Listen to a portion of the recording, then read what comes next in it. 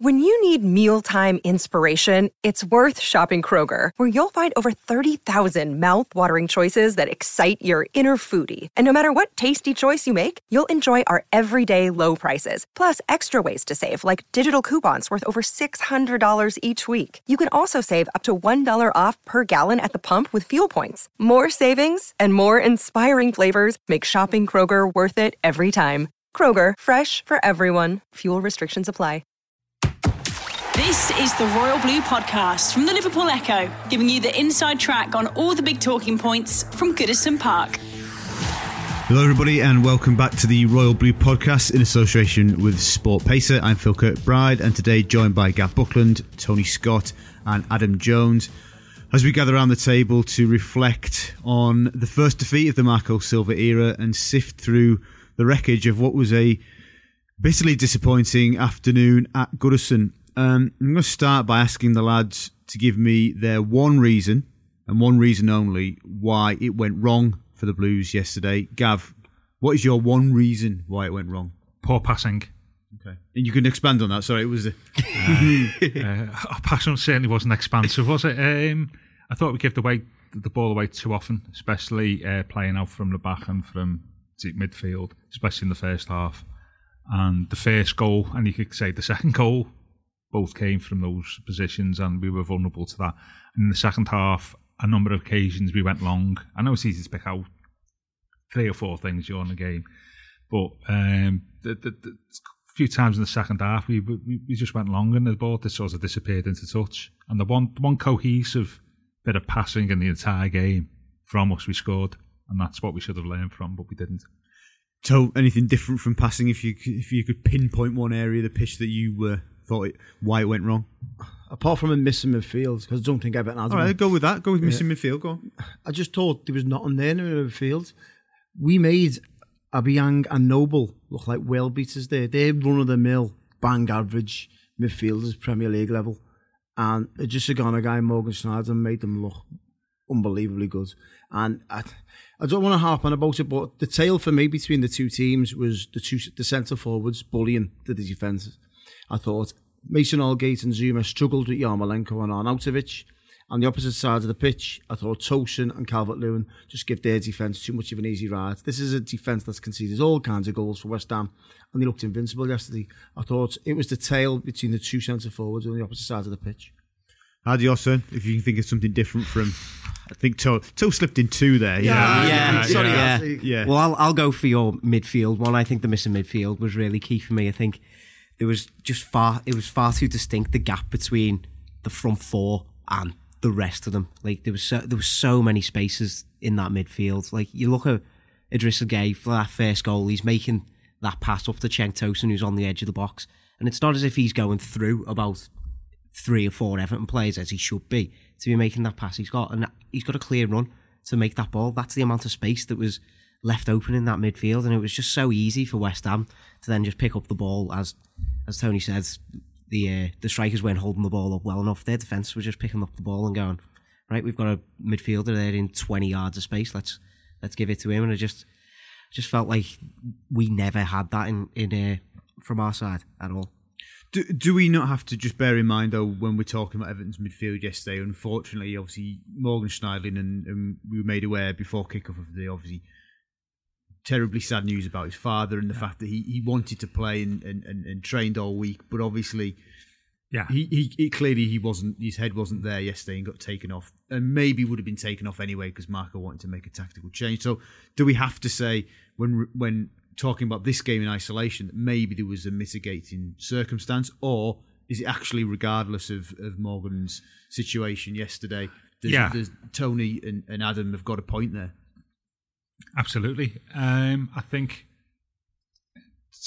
not talking about Idrissa Gueye and Schneiderlin, and what Adam said there was right. He spoke about the front 4, and the thing for me is what Sigurdsson's position on the pitch is. If you're playing 4-3-3, certainly play 4-2-4, but push up when you've got the ball and in around the box. But he's the number 10 playmaker, and he should be playing a little bit more deeper. To me, he's playing more like the Dele Alli role, isn't he, after striker, which which is okay, but we haven't got a Christian Eriksen from midfield who can create.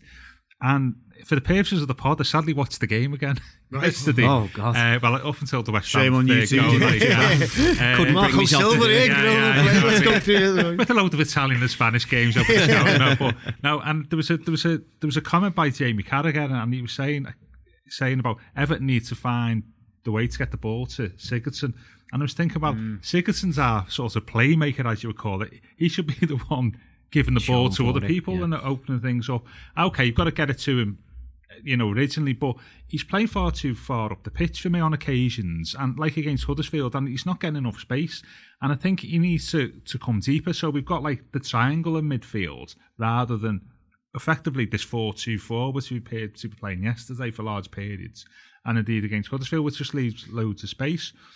And it's getting that balance right between Schneiderlin and Guy and Sigurdsson, what their roles are. But key to that to me is Sigurdsson playing in a 3 midfield and not as an auxiliary striker.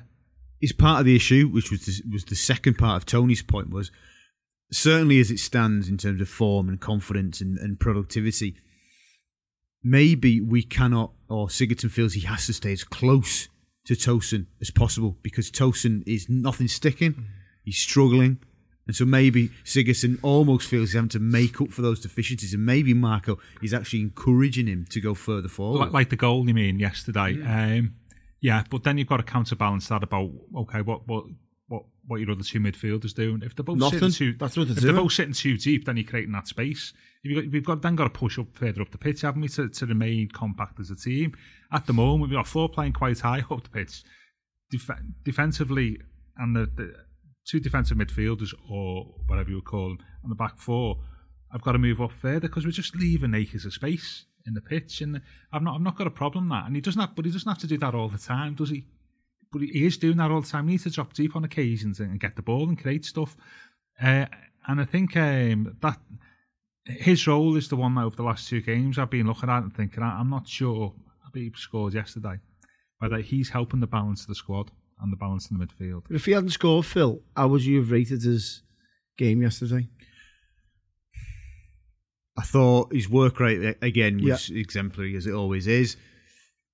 In terms of being a creative force, didn't offer much, did he?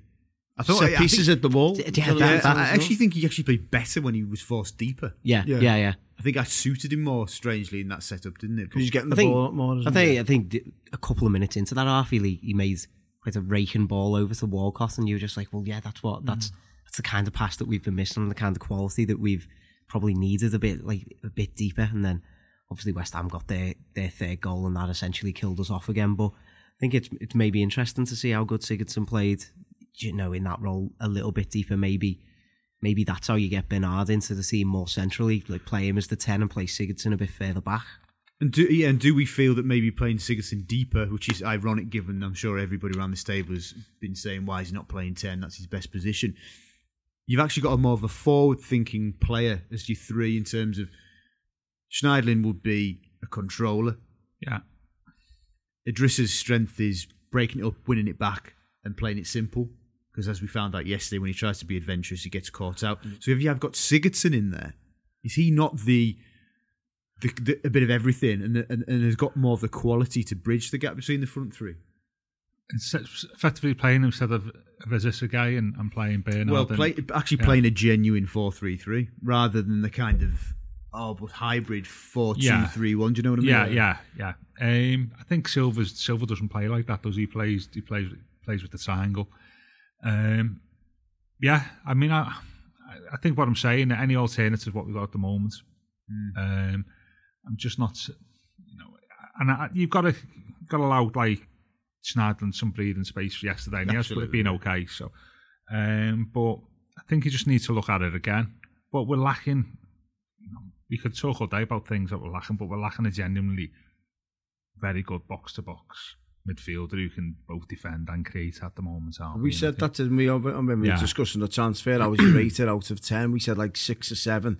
Reason being a really pacey centre forward and a box-to-box midfielder, and that's what we have missed yesterday, didn't we? Silva, not that he would ever say this publicly, but is he privately thinking, God, if we had Doucouré because he was so important to him at Watford. You think if we had Doucouré, we'd be flying here.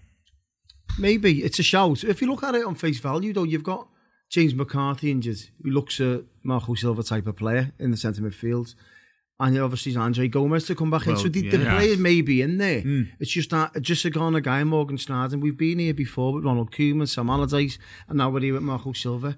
You've got two men doing one man's job. It's just utterly pointless at home to West Ham again. Don't get me wrong, if you're away at Arsenal next week, yeah, of course. At home to West Ham, you're playing two defensive midfielders. You put the onus then on Morgan Schneiderlin, and then obviously your two wingers. It's just, you've got to have something more in your locker than centre midfield against the likes of West Ham at home.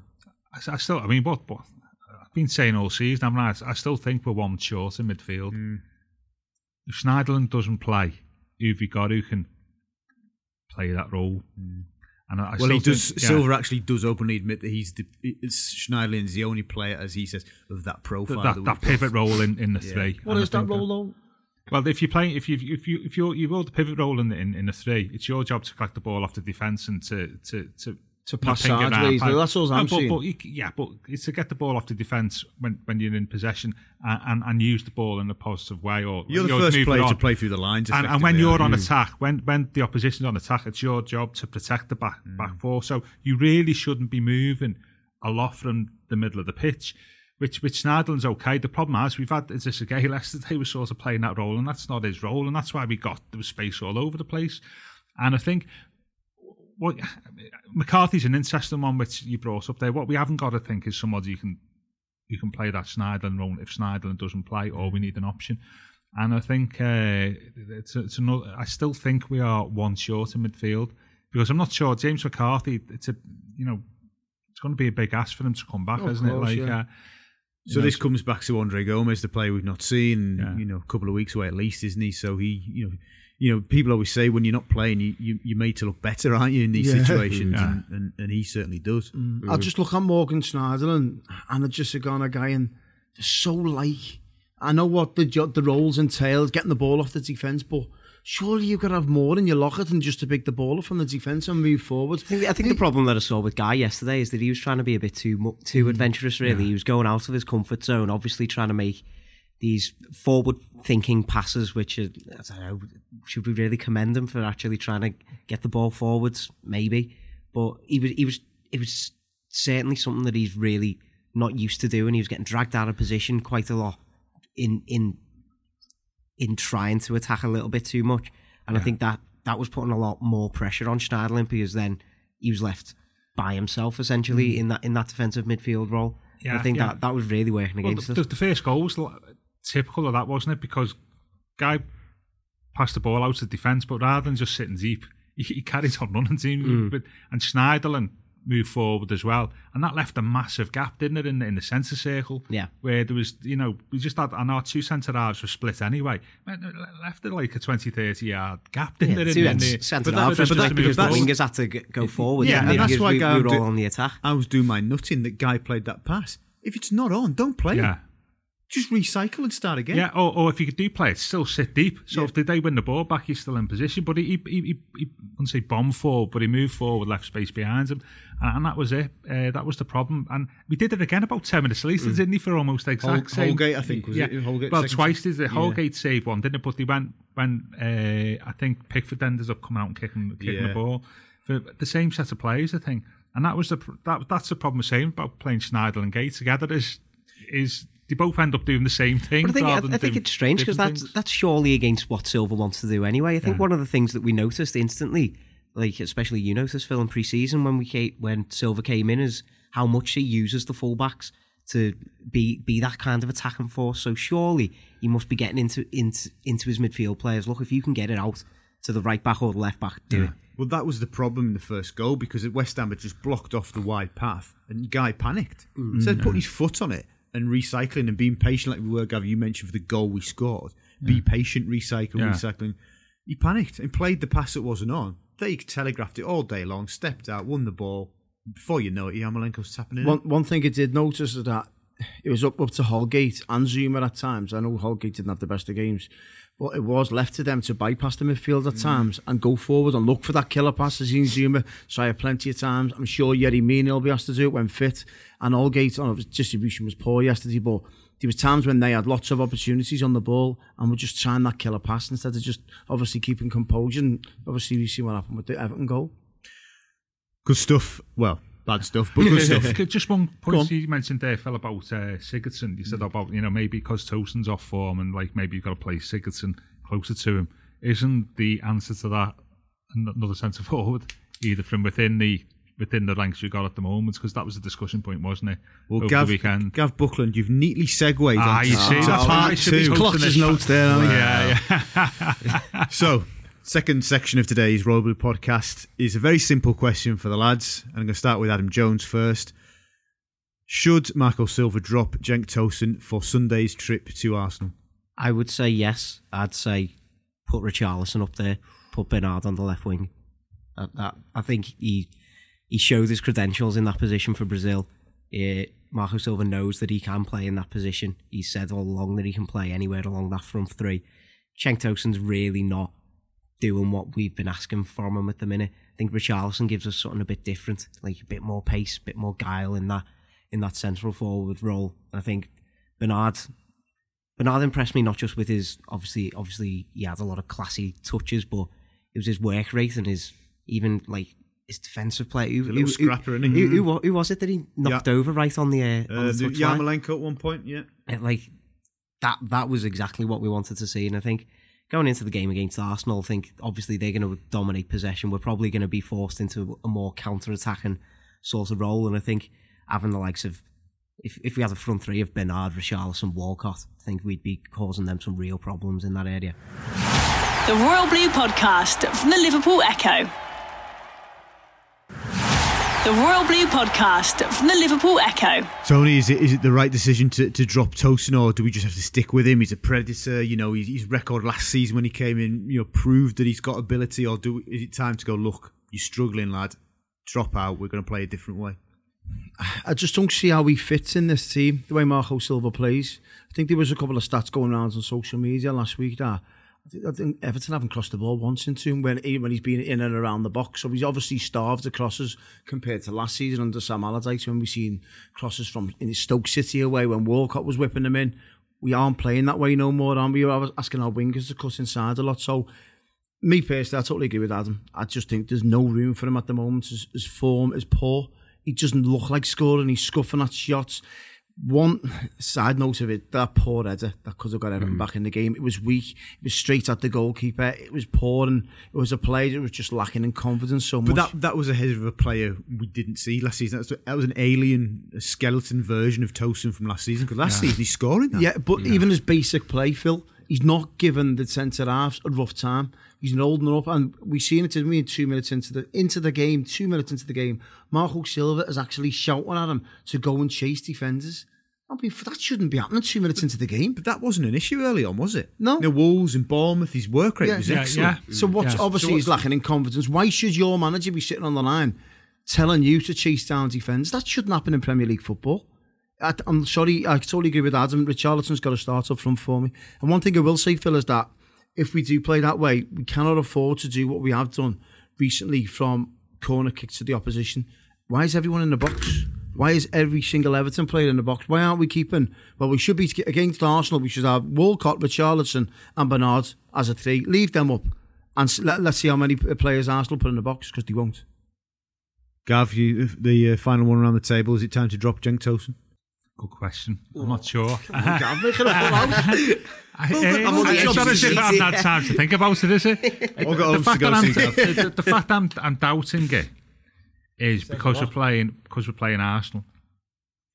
Well, all right then. What does, in a game where we're not going to have much of the ball, I think we'd accept that that's probably going to be the way of things. Yeah. What is Cenk Tosun offering us on the counter-attack? Well, I think looking for him to do what he didn't do yesterday, is hold the ball up and bring others into play. And to because the chances are, if you play, especially our passing capability, try and play out on the break. What I would say though is I think Richarlison's shown better hold-up play so far this season than Cenk Tosun. Yeah, but if you're playing, it's different when you're playing up in the middle of the pitch when you got like say two centre halves around you than playing out wide. When you got a full back, you'd probably quite happy for you to have the ball. So I think it's not necessarily like comparison. I'd said for Arsenal because I think if you were playing somebody like playing West Ham again on Sunday, I'd probably say yeah. Go on. But because I think it's a different type of game, we'll have more of the ball, and I think because of Arsenal, I still think you need like a bit of a presence up front to keep hold of the ball and give us a bit of breathing space. So does Richarlison not offer that for you? I still think he's untested. So if we say Richarlison untested as centre forward, would you countenance the idea of starting with Calvert-Lewin instead of Tosin, or you just go no, Tosin must start the game? I'd like somebody who could keep the ball, and I think if he plays like he did the first few games, then I think that would be okay. I think that I'd rather have that. Dominic, I think he's maybe. I do like Dominic, but he was poor yesterday, wasn't he? And I think still a bit inexperienced in that role in against the bigger teams. So I keep Cenk for Sunday just because it's Arsenal. Phil, if you're an Arsenal centre back, would you rather face Tosin or Richarlison? Tosin. Of the four options we spoke about there, you'd rather face Tosin at the minute because he's not mobile. He's not going to run in behind you. And he's not going to hold the ball up. No, and he's clearly lacking in confidence. Yeah. And the fact that the chances we would expect would be not a premium necessarily, but they're going to be. They're not going to come thick and fast probably. If we're being honest about it, and he's not getting in the right positions, or it's not happening for him. He's snatching things. I'd be petrified of playing against Richarlison. Yeah, but the counterbalance to that is if you were the Arsenal right back, who would you rather play against? Bernard, who's still trying to get used to the Premier League, or Richarlison? I don't know.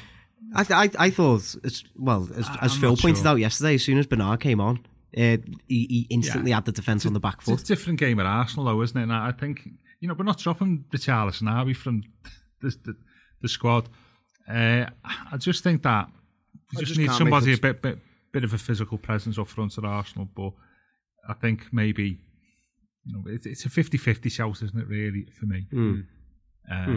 But it'd be interesting to see Marco's thinking, really, and as you say about Sigurdsson as well. And just generally the midfield, but that's for later on in the week. Let's stick with Bernard. On a day of low lights, he was maybe a bit of a highlight. Were you impressed with what you saw? Yeah. I mean, the problem with us is, they were saying when I was rewatching the game before, they were saying on TV that their weak point is Zabaleta, isn't he? Right back, who's 35 or whatever he is, and we didn't really do enough in the first half. And it was only when Bernard came on that we looked more threatening on that side. And I think he's obviously got good pedigree. And I think we need to get him in the team. But it's weird, isn't it? And I think we may end up messing around with the midfield to get him in the team. I think he just goes straight in on the left side of midfield, mate.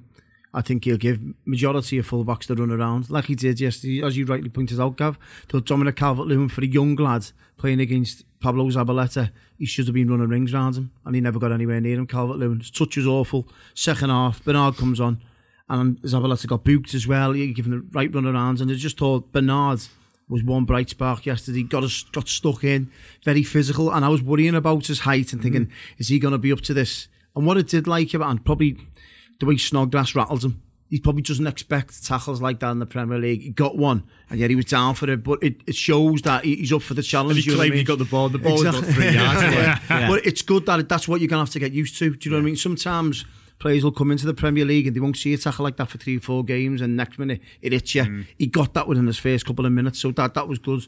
I thought he handled himself really well, and I was worrying about his physique and his size in the Premier League, but he looks to be a little bit of a fan there. And sometimes you know straight away when you see a good player, you go, wow, this lad's got it straight away. Yeah, he's a very good player. Yeah.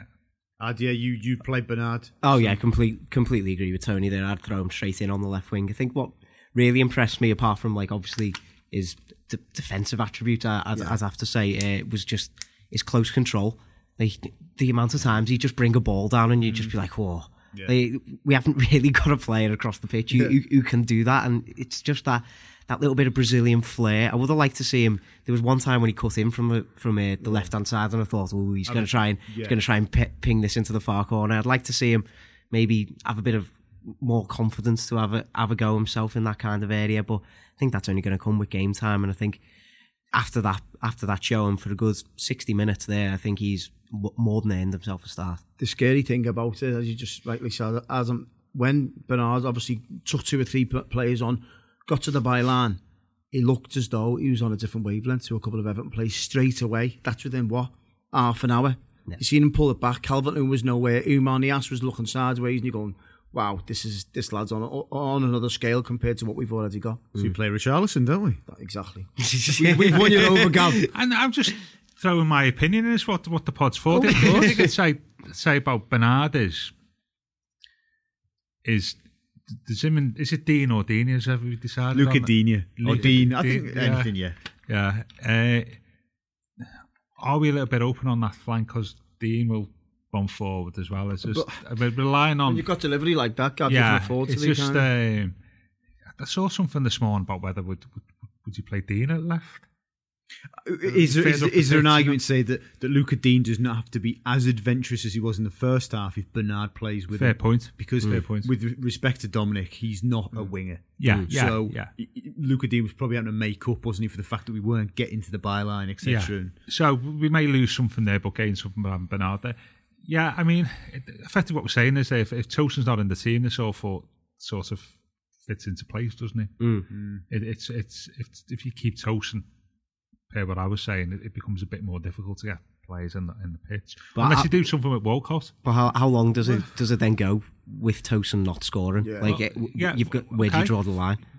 I'm just asking. Well, the counter argument for that: if Digne's bombing forward, then you've got 2 defensive midfielders there. Surely one of them can shuffle over, and even you've got a centre half there. He should be shuffling over that as well. Okay, throwing the argument out. I just hinted at it there. What about Walcott? I thought he was poor yesterday. Consider the amount of opportunity. I'm not downgrading his work rate and everything else, his endeavour and all that. But I just thought when he had the ball, he could have done a lot better in the final third. I thought he was wasteful at times. There was one time in particular where he put Masuaku on his arse, didn't he? And then just he had so much time to just pick someone else in the middle. Yeah. And I think we see that too often from Walcott, really. But I think in general this season, he's really impressed me. I think maybe Richarlison's took a bit of the limelight away from him. But I think on the other flank, Walcott's been really impressing me, and I think that was more of a one-off bad performance more than anything. Yeah, he maybe carrying injury still, perhaps. Perhaps hasn't trained as much as he would have liked. Yeah. Obviously, given the situation, probably felt he had to. When we're talking about our options, we can't exclude Walcott from the thinking. No. Interesting, very interesting. So just in the final part of today's podcast, as I'm sure you're aware. Before the game, David Moyes was a pundit in the Sky Sports studio and said some things that really caught the attention. Paraphrasing what Moyes said, but basically, as he came to the end of his Everton tenure, he felt that the team was one striker away from becoming contenders for the Premier League title. Is he right? Do you know what? No. Do you know what? There's a counter argument to say he could possibly be right in what he's saying. And reason being, before everyone jumps on me back, is that, don't forget, he finished 4th with one of the poorest teams I've ever seen in my life. They were just workers, obviously, and that's what he's done. But if you look on the team that he ended up finishing up with, it was a really good team. Pienaar, Arteta, Cahill, really class players that, if you look at it on the face value, over the last 25 years, best players I've seen, all Moyes players, straight away. What he was missing was that 30 goal a season, man. And the other teams and don't forget, it's a lot more competitive now. It's a top 6 now, isn't it? Or top 7, so to speak, where it is. And when Everton were trying to, it was the top 4. You only had to basically finish above Liverpool to get in that top 4 mix. So I'm not saying he would have won the Premier League, but he would have been a lot more competitive towards the big teams if he would have got that 30 goal a season, man. I don't know. Like, the thing that still sticks with me is like his record against that, the big 4 as it was back then. He didn't win away at any of them, did they? Beat Man City every week. Well, they weren't one of the big 4 back then. Exactly, but they were a really good team. And even when they signed big players, he beat them home and away.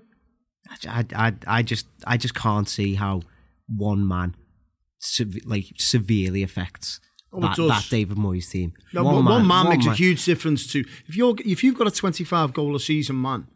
It makes a huge difference to your team, of course. Well, let's put a real example of what he wanted. He wanted Edin Dzeko when he was at Wolfsburg, but it was a £30 million buyout clause, so they said no chance. If Everton had been able to afford Edin Dzeko at that point, I mean, he might have been at City by then. I'm not sure. You'd have to look at the 2011 Manchester City. Yeah, but say in theory we'd got him. We'd got an Edin Dzeko and he had 18 months in the Premier League, and then bang, 13-14. Right, we're going for this. Yeah, I think. Going back to the original question, I'd say what he was saying. He was sort of rightish in that they would have been contenders on the basis that a good striker, as we found out when you lose Lukaku, who's probably worth like 12, 15 points a season. Yeah. Moyes' best team, 2007-8, 2008-9, was 65 points. I'd say the 09 team, the FA Cup final team with all the players. So that takes you up. If you got like, say, how many goals did Kubu get in that 07-8 season? Was it 15, 16 in the league, something like that? But what you look, so if he gets 10 more goals, we're not just talking about goals. You're talking about the top striker who make the players around him. Say if we'd had Fernando Torres, who's at his peak then for Liverpool playing, we would have got 80 points. Yeah, absolutely no doubt about those seasons. And if you want a player who makes enormous difference, say Luis Suarez, look at the difference he made to Liverpool in 2013-14. Yeah, so so what Moyes is saying, if you'd had a really big striker on the, Fernando Torres or like a Luis Suarez, that can make an enormous difference to your team. Of course. Could Moyes have done any better with the team that Roberto had? And obviously he brought Lukaku to the club. We finished 5th. Could Moyes have broken the top 4 with that same group of players? I think we probably would have been a bit more defensively better. I don't think, going back to your question, I don't think Dzeko was the quality that would have made the difference. I think you're talking about having a Torres, Drogba. I agree. Ironically, Wayne 2007, 2009 would have been decent. Yeah. If you're talking about players of that ilk. I mean, to be fair to Moyes, what I would say is where he let himself down a little bit. If we could have started the season better under him, because a few times he finished 5th. I mean, we'd started the season terribly. I think there was one year he said, "We're not ready to win Premier League games yet." It was at the beginning of September. So he wants to look. What he's saying is, as well as the transfer markets, he wants to look about like for 3 seasons when we had our absolute peak under him. I don't think we got our pre-season preparations right, and I think it's probably a combination of a couple of them things. We could have easily got 80 points with a top-notch striker. Because we were defensively sound, we had a good, well-balanced midfield, and a real top-of-the-range Fernando Torres type striker. Yeah. You're talking 80 points. Once you do that, you're in the mix, aren't you? Yeah. So I totally agree with Gavin. I think it was a mentality problem. I don't think it was necessarily a Moyes problem. That changes it. The mentality that changes. When you've got an Harry Kane, if you've got 25 goal a season, man, your mentality automatically changes. The players evolve. All of a sudden, Arteta, Cahill, wow, we've got to look at the play. We've got to. You're in every game, of course it matters. And it's like when we played Liverpool, wasn't it? The one player we had was Arteta. That you knew if you had to stop Arteta, then stop it. But if you've got like 2 or 3 players like that, it gives you more time. And as ludicrous as what Moyes' comments sounded when I first heard them, when you actually look at it, and like as saying, like the Lukaku effect on us, that there's a certain element of that truth in what he's saying. But as I say, I think he probably needs to have done a little bit more himself as a manager in terms of preparing the team at the start of the campaign. Then we would have been 80 points. Then we'd been talking there or thereabouts, wouldn't we? No? Totally agree with Gav there. Totally agree. Hey, that's fair. I think that would be a perfect point in which to end the pod on an agreement between Gav and Scott. What could have been under Moyes, what could have been indeed. But thank you very much for listening. Really enjoyed what was a miserable chat, really, wasn't it, after a disappointing Sunday afternoon at Goodison. But thank you very much for listening. You can find us on iTunes and on the Acast app, so if you could review, rate and subscribe, that would be much appreciated. So you've been listening to the Royal Blue Podcast in association with SportPesa. You've been listening to the Royal Blue Podcast from the Liverpool Echo.